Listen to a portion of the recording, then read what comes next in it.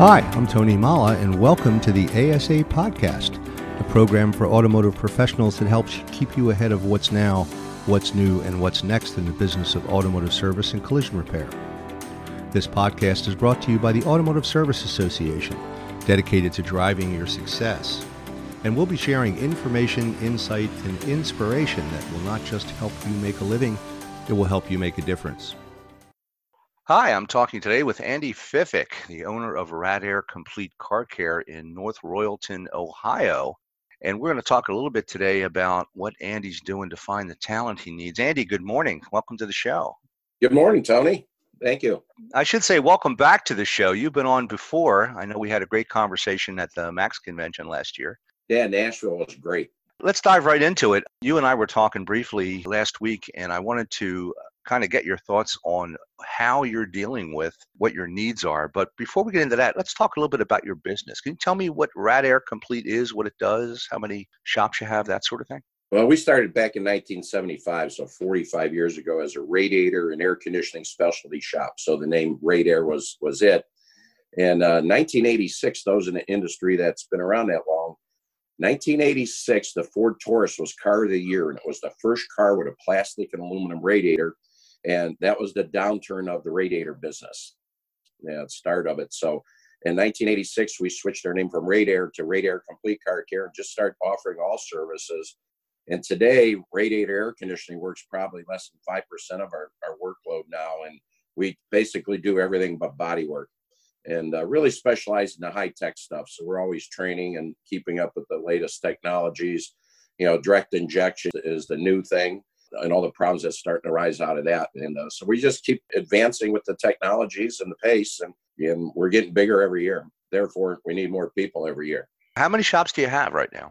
We have a total of 10. We literally had 12, but we were in the side of a couple Kmarts in the old Penske Auto Centers. And when they closed the Kmarts down, we lost 2 facilities in the last 2 years.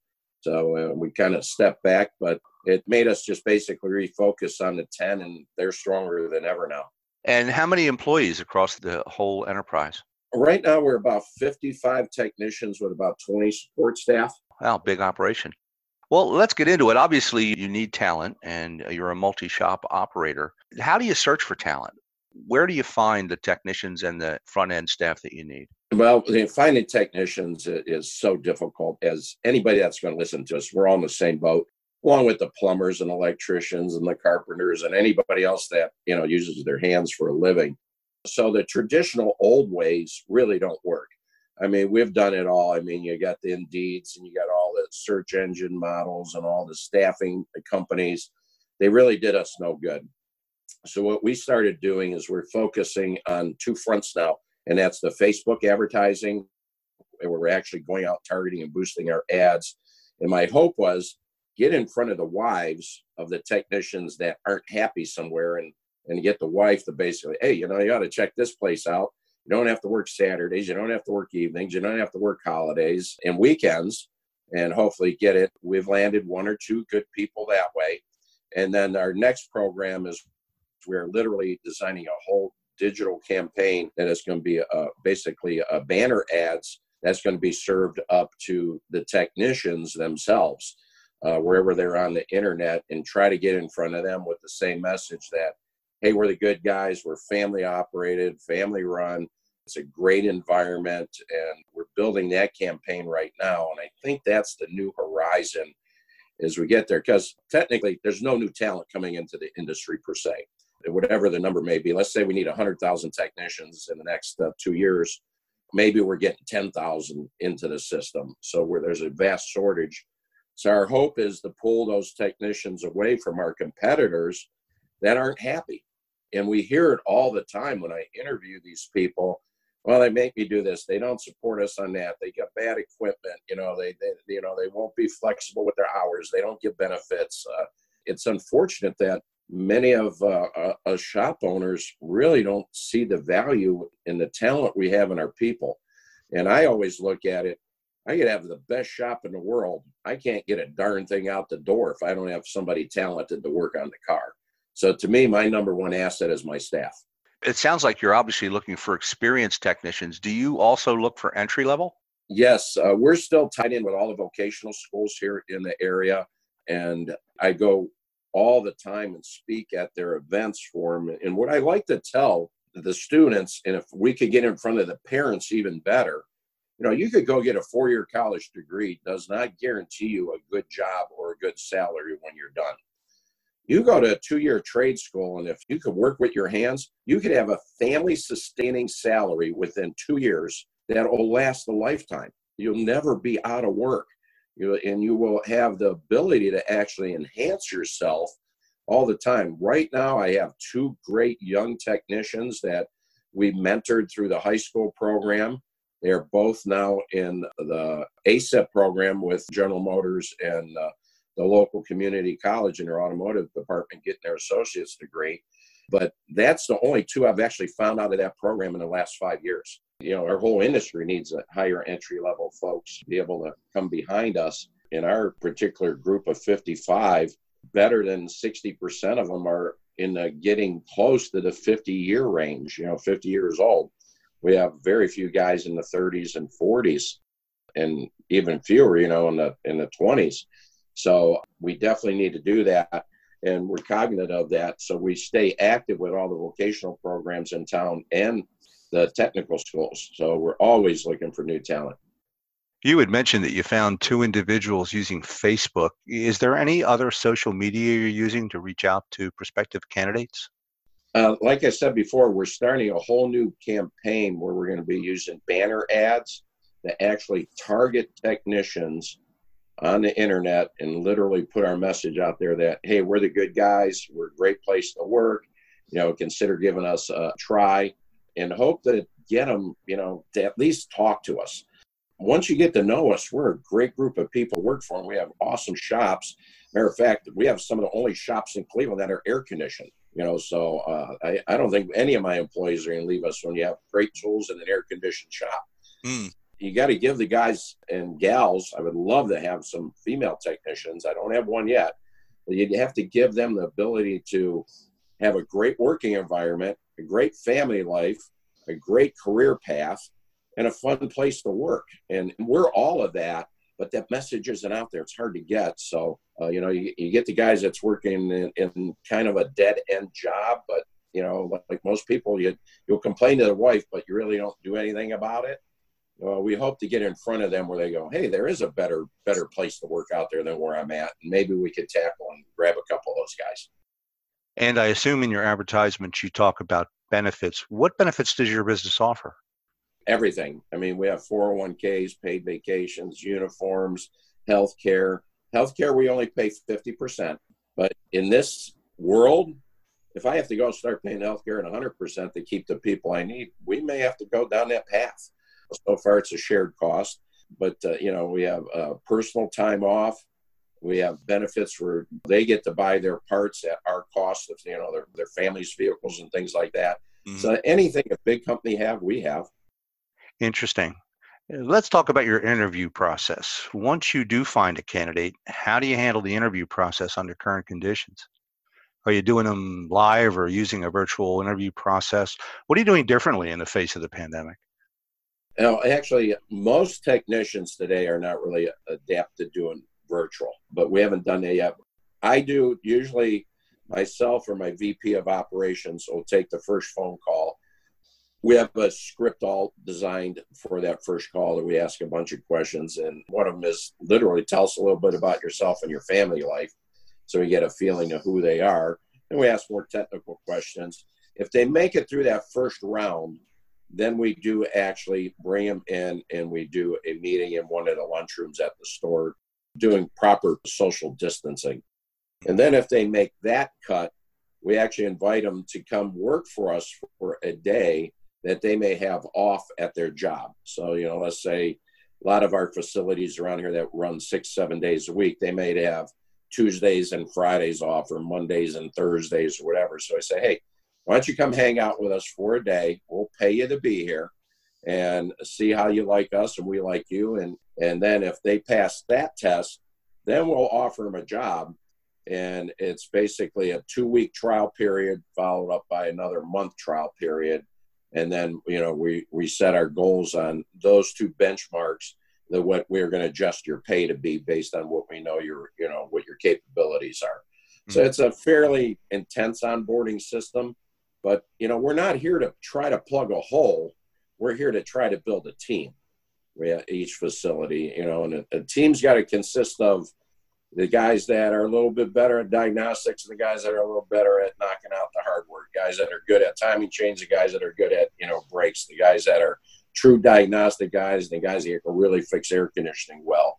So you want them to be able to lean on each other and make a solid team. What sort of pay system are you using among your locations? Are your technicians on flat rate salary or some combination of both? How do you pay your employees? Our employees are all either salary or hourly. We have never, ever had a flat rate based or any type of commission program, because I truly believe that's not right for the client. We have 4 golden rules we live by, and it sounds so cliche to say 4 golden rules, but their number one rule is fix the car right the first time, fix the vehicle right the first time. Number 2 is never recommend something to a client they don't need, charge a fair price, and then make sure the client's happy. Guys that get caught in that rut of flat rate and commissions, I've seen a lot of them abuse the system. And I've actually had guys come into interviews and brag about how much they sell on cars to jack the ticket up. And we pretty much end that interview right there, because that's not the type of people we want. Fix what's wrong with the car, treat the client fair, and you keep building clients. You take advantage of clients and it goes downhill. So apparently we've been doing it right for 45 years because we continue to grow, and we're not changing those stripes. Well, it sounds like the employees like the salary system better. They do, because, we're up here in the Rust Belt. So I can't tell you how many times that job you thought was going to take 3 hours is now 4.5 hours because 2 bolts broke, or we got to pull the torches out to heat up nuts and bolts. And any head gasket job we ever go to do, you can almost bet every exhaust bolt's going to break on it. I mean, it's just the nature of the beast. And I'd rather them take the hour and get it done right than to try to force through it because their pay was going to be cut because they couldn't meet the time. To me, it's conducive to poor quality of work if you're in some kind of incentive program. One of the other things you mentioned was the staff positions you have. You said you were rethinking them. How is that working for you, and what are you rethinking? Actually, we're rethinking everything we could do to make it easier for the technician to stay on the job. That may actually be putting more oil drops, reels into the shop so they don't have to walk further to get the products they need to do the service. We've changed out a couple lifts to make it easier to do our lube oil and filter services. We're getting a dedicated person to do nothing but parts now. We're getting an assistant to the manager that is actually going to go, we're switching to all tablet-based systems. So we have somebody that's going to literally take the pictures for the guys, get everything loaded in the computer, get the data in correctly and the VIN numbers and that for everybody.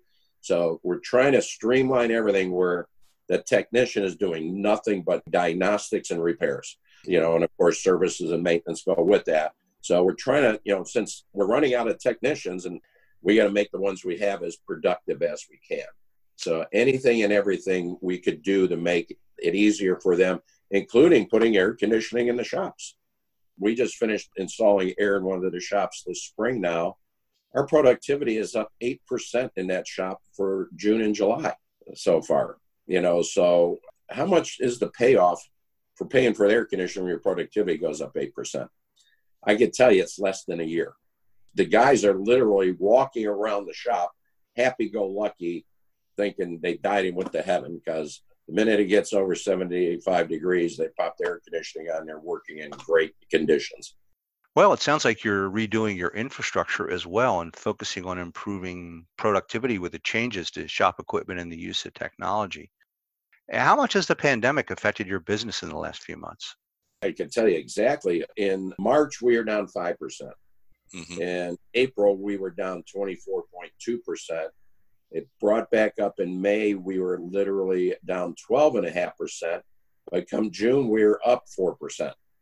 So I think there was some pent up demand there. Plus, we have been going through a drastic heat wave here for 6 weeks now in the Cleveland market. And so the air conditioning sales, I think, are the major reason we're up. I'm waiting for the other shoe to drop when this heat wave is over.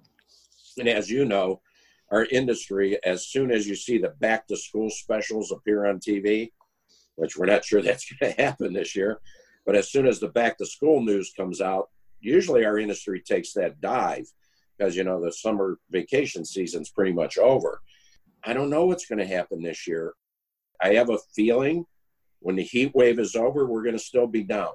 How much we're going to be down, I don't know. My guess is going to be 10%, Tony, you know, because there's still people hurting out there, people still not driving. The vacations aren't being done as much. You know, you're not taking a trip to Disney World right now. You know, you're not driving those big vacations, but the people are still camping and boating and things like that, fishing. So it's a really mixed bag. It's so hard to predict. And there's no benchmark to look back on and go, oh, we've been through this before. Here's what we did. I mean, we're all flying by the seat of our pants. A lot of the shops I've talked to say that now that we're opening back up, they're seeing the businesses come back. That's likely the pent-up demand that you mentioned. The main fear seems to be that we'll have to do another shutdown if we don't get the COVID-19 situation under control. How are things in Ohio? Ohio's opened up, and it was really funny. Tuesday, there was a big announcement that our governor was doing a press conference at 5:30, and there was all these rumors that he was going to shut us back down.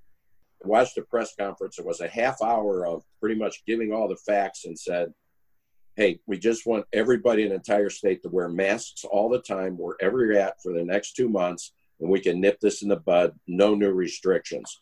So we have a lot of restrictions in place. I mean, the restaurants now, if they had, you know, whatever their capacity was before, their capacity is cut by 1/3 to 50% now because they got to seat every other table or every other booth. So the restaurants really have it the worst. The bars, same thing. They got to spread everybody out.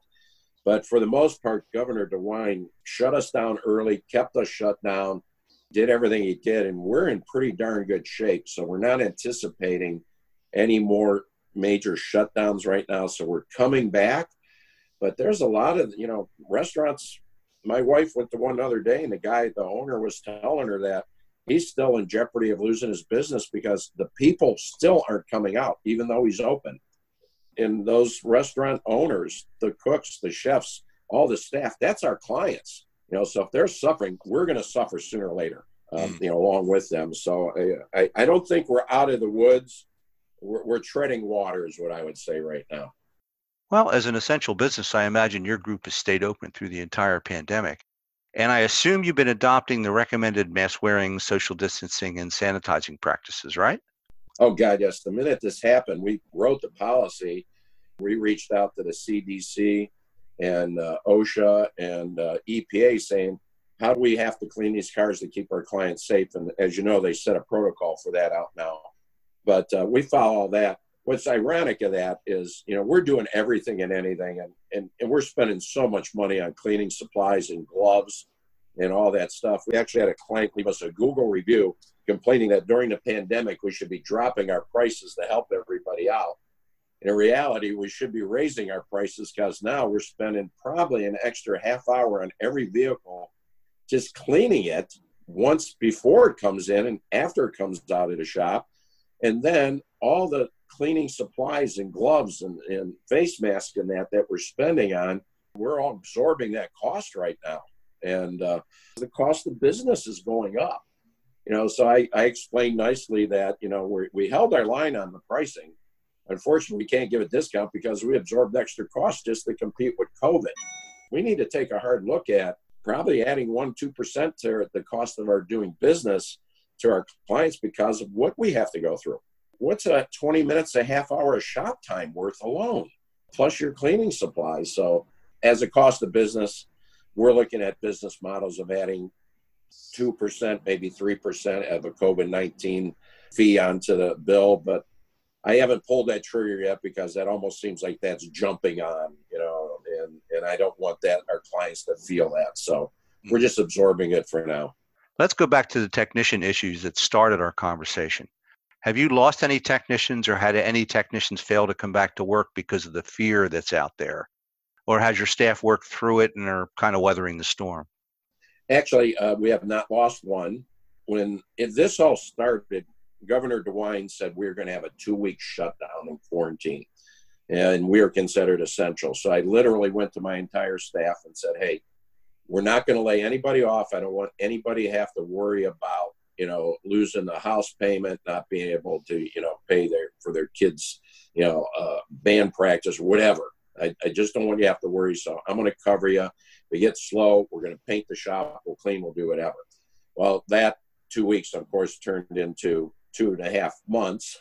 So, and then the government came out, was paying everybody the bonus to be laid off.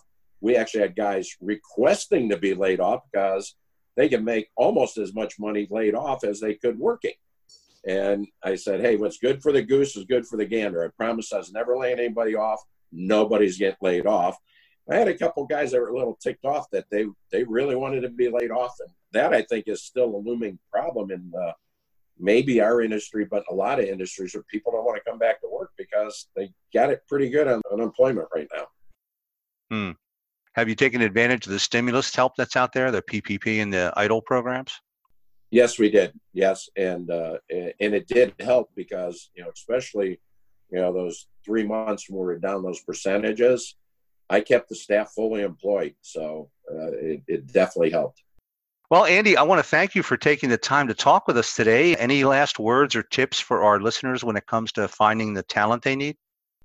Be the good, friendly, fun place to work and give them all the tools they need and the environment they need to do it in. And you will grab some of the guys away from the lesser shops out there. And it's amazing when I talk to these guys, how bad some of these shops are to work for. And, so there's some good talented guys out there, but they're really hard to find. And you got to, once you get in front of them, you got to show them that you're the place to be. It sounds like you also spend a great deal of effort on retaining that talent. How long have most of your employees been with you? I can't remember the last time I lost an employee. Wow. We've the only time I've actually lost people, and it was on 3 occasions where the wives wanted to relocate back to where their hometown and their mom and their dad was. So I lost one back to Colorado. He married a gal from Colorado. She was up here in school. They stayed there 5 years. The mother got a little bit ill. Like, I want to go back to be home. So I lost him to Colorado. I lost one to Florida the same way, and I lost one to South Carolina the same way. They married ladies that wanted to be back near mom and dad, and they followed their wives back home and lost them. And to this day, we still talk to them. They're still part of the family. But that's the only people I've lost. And I won't say, when you get a new hire in, an entry-level person, you go through those like water sometimes, but those are just porters and cleaning people, to help clean the shop and things like that. And every once in a while, one will make it, but most of those are the people still searching in their life what they want to do, and it's not cleaning an auto shop. So, yeah, I get it. Well, Andy, I want to thank you for your time today. We have been talking with Andy Pfiffick, owner of Radar Complete Car Care in North Royalton, Ohio. Again, Andy, thanks for sharing your thoughts today. It's been great. Thanks, Tony. We'll look forward to talking again somewhere down the road. Have a great summer. You too. Stay well. I hope you enjoyed today's podcast.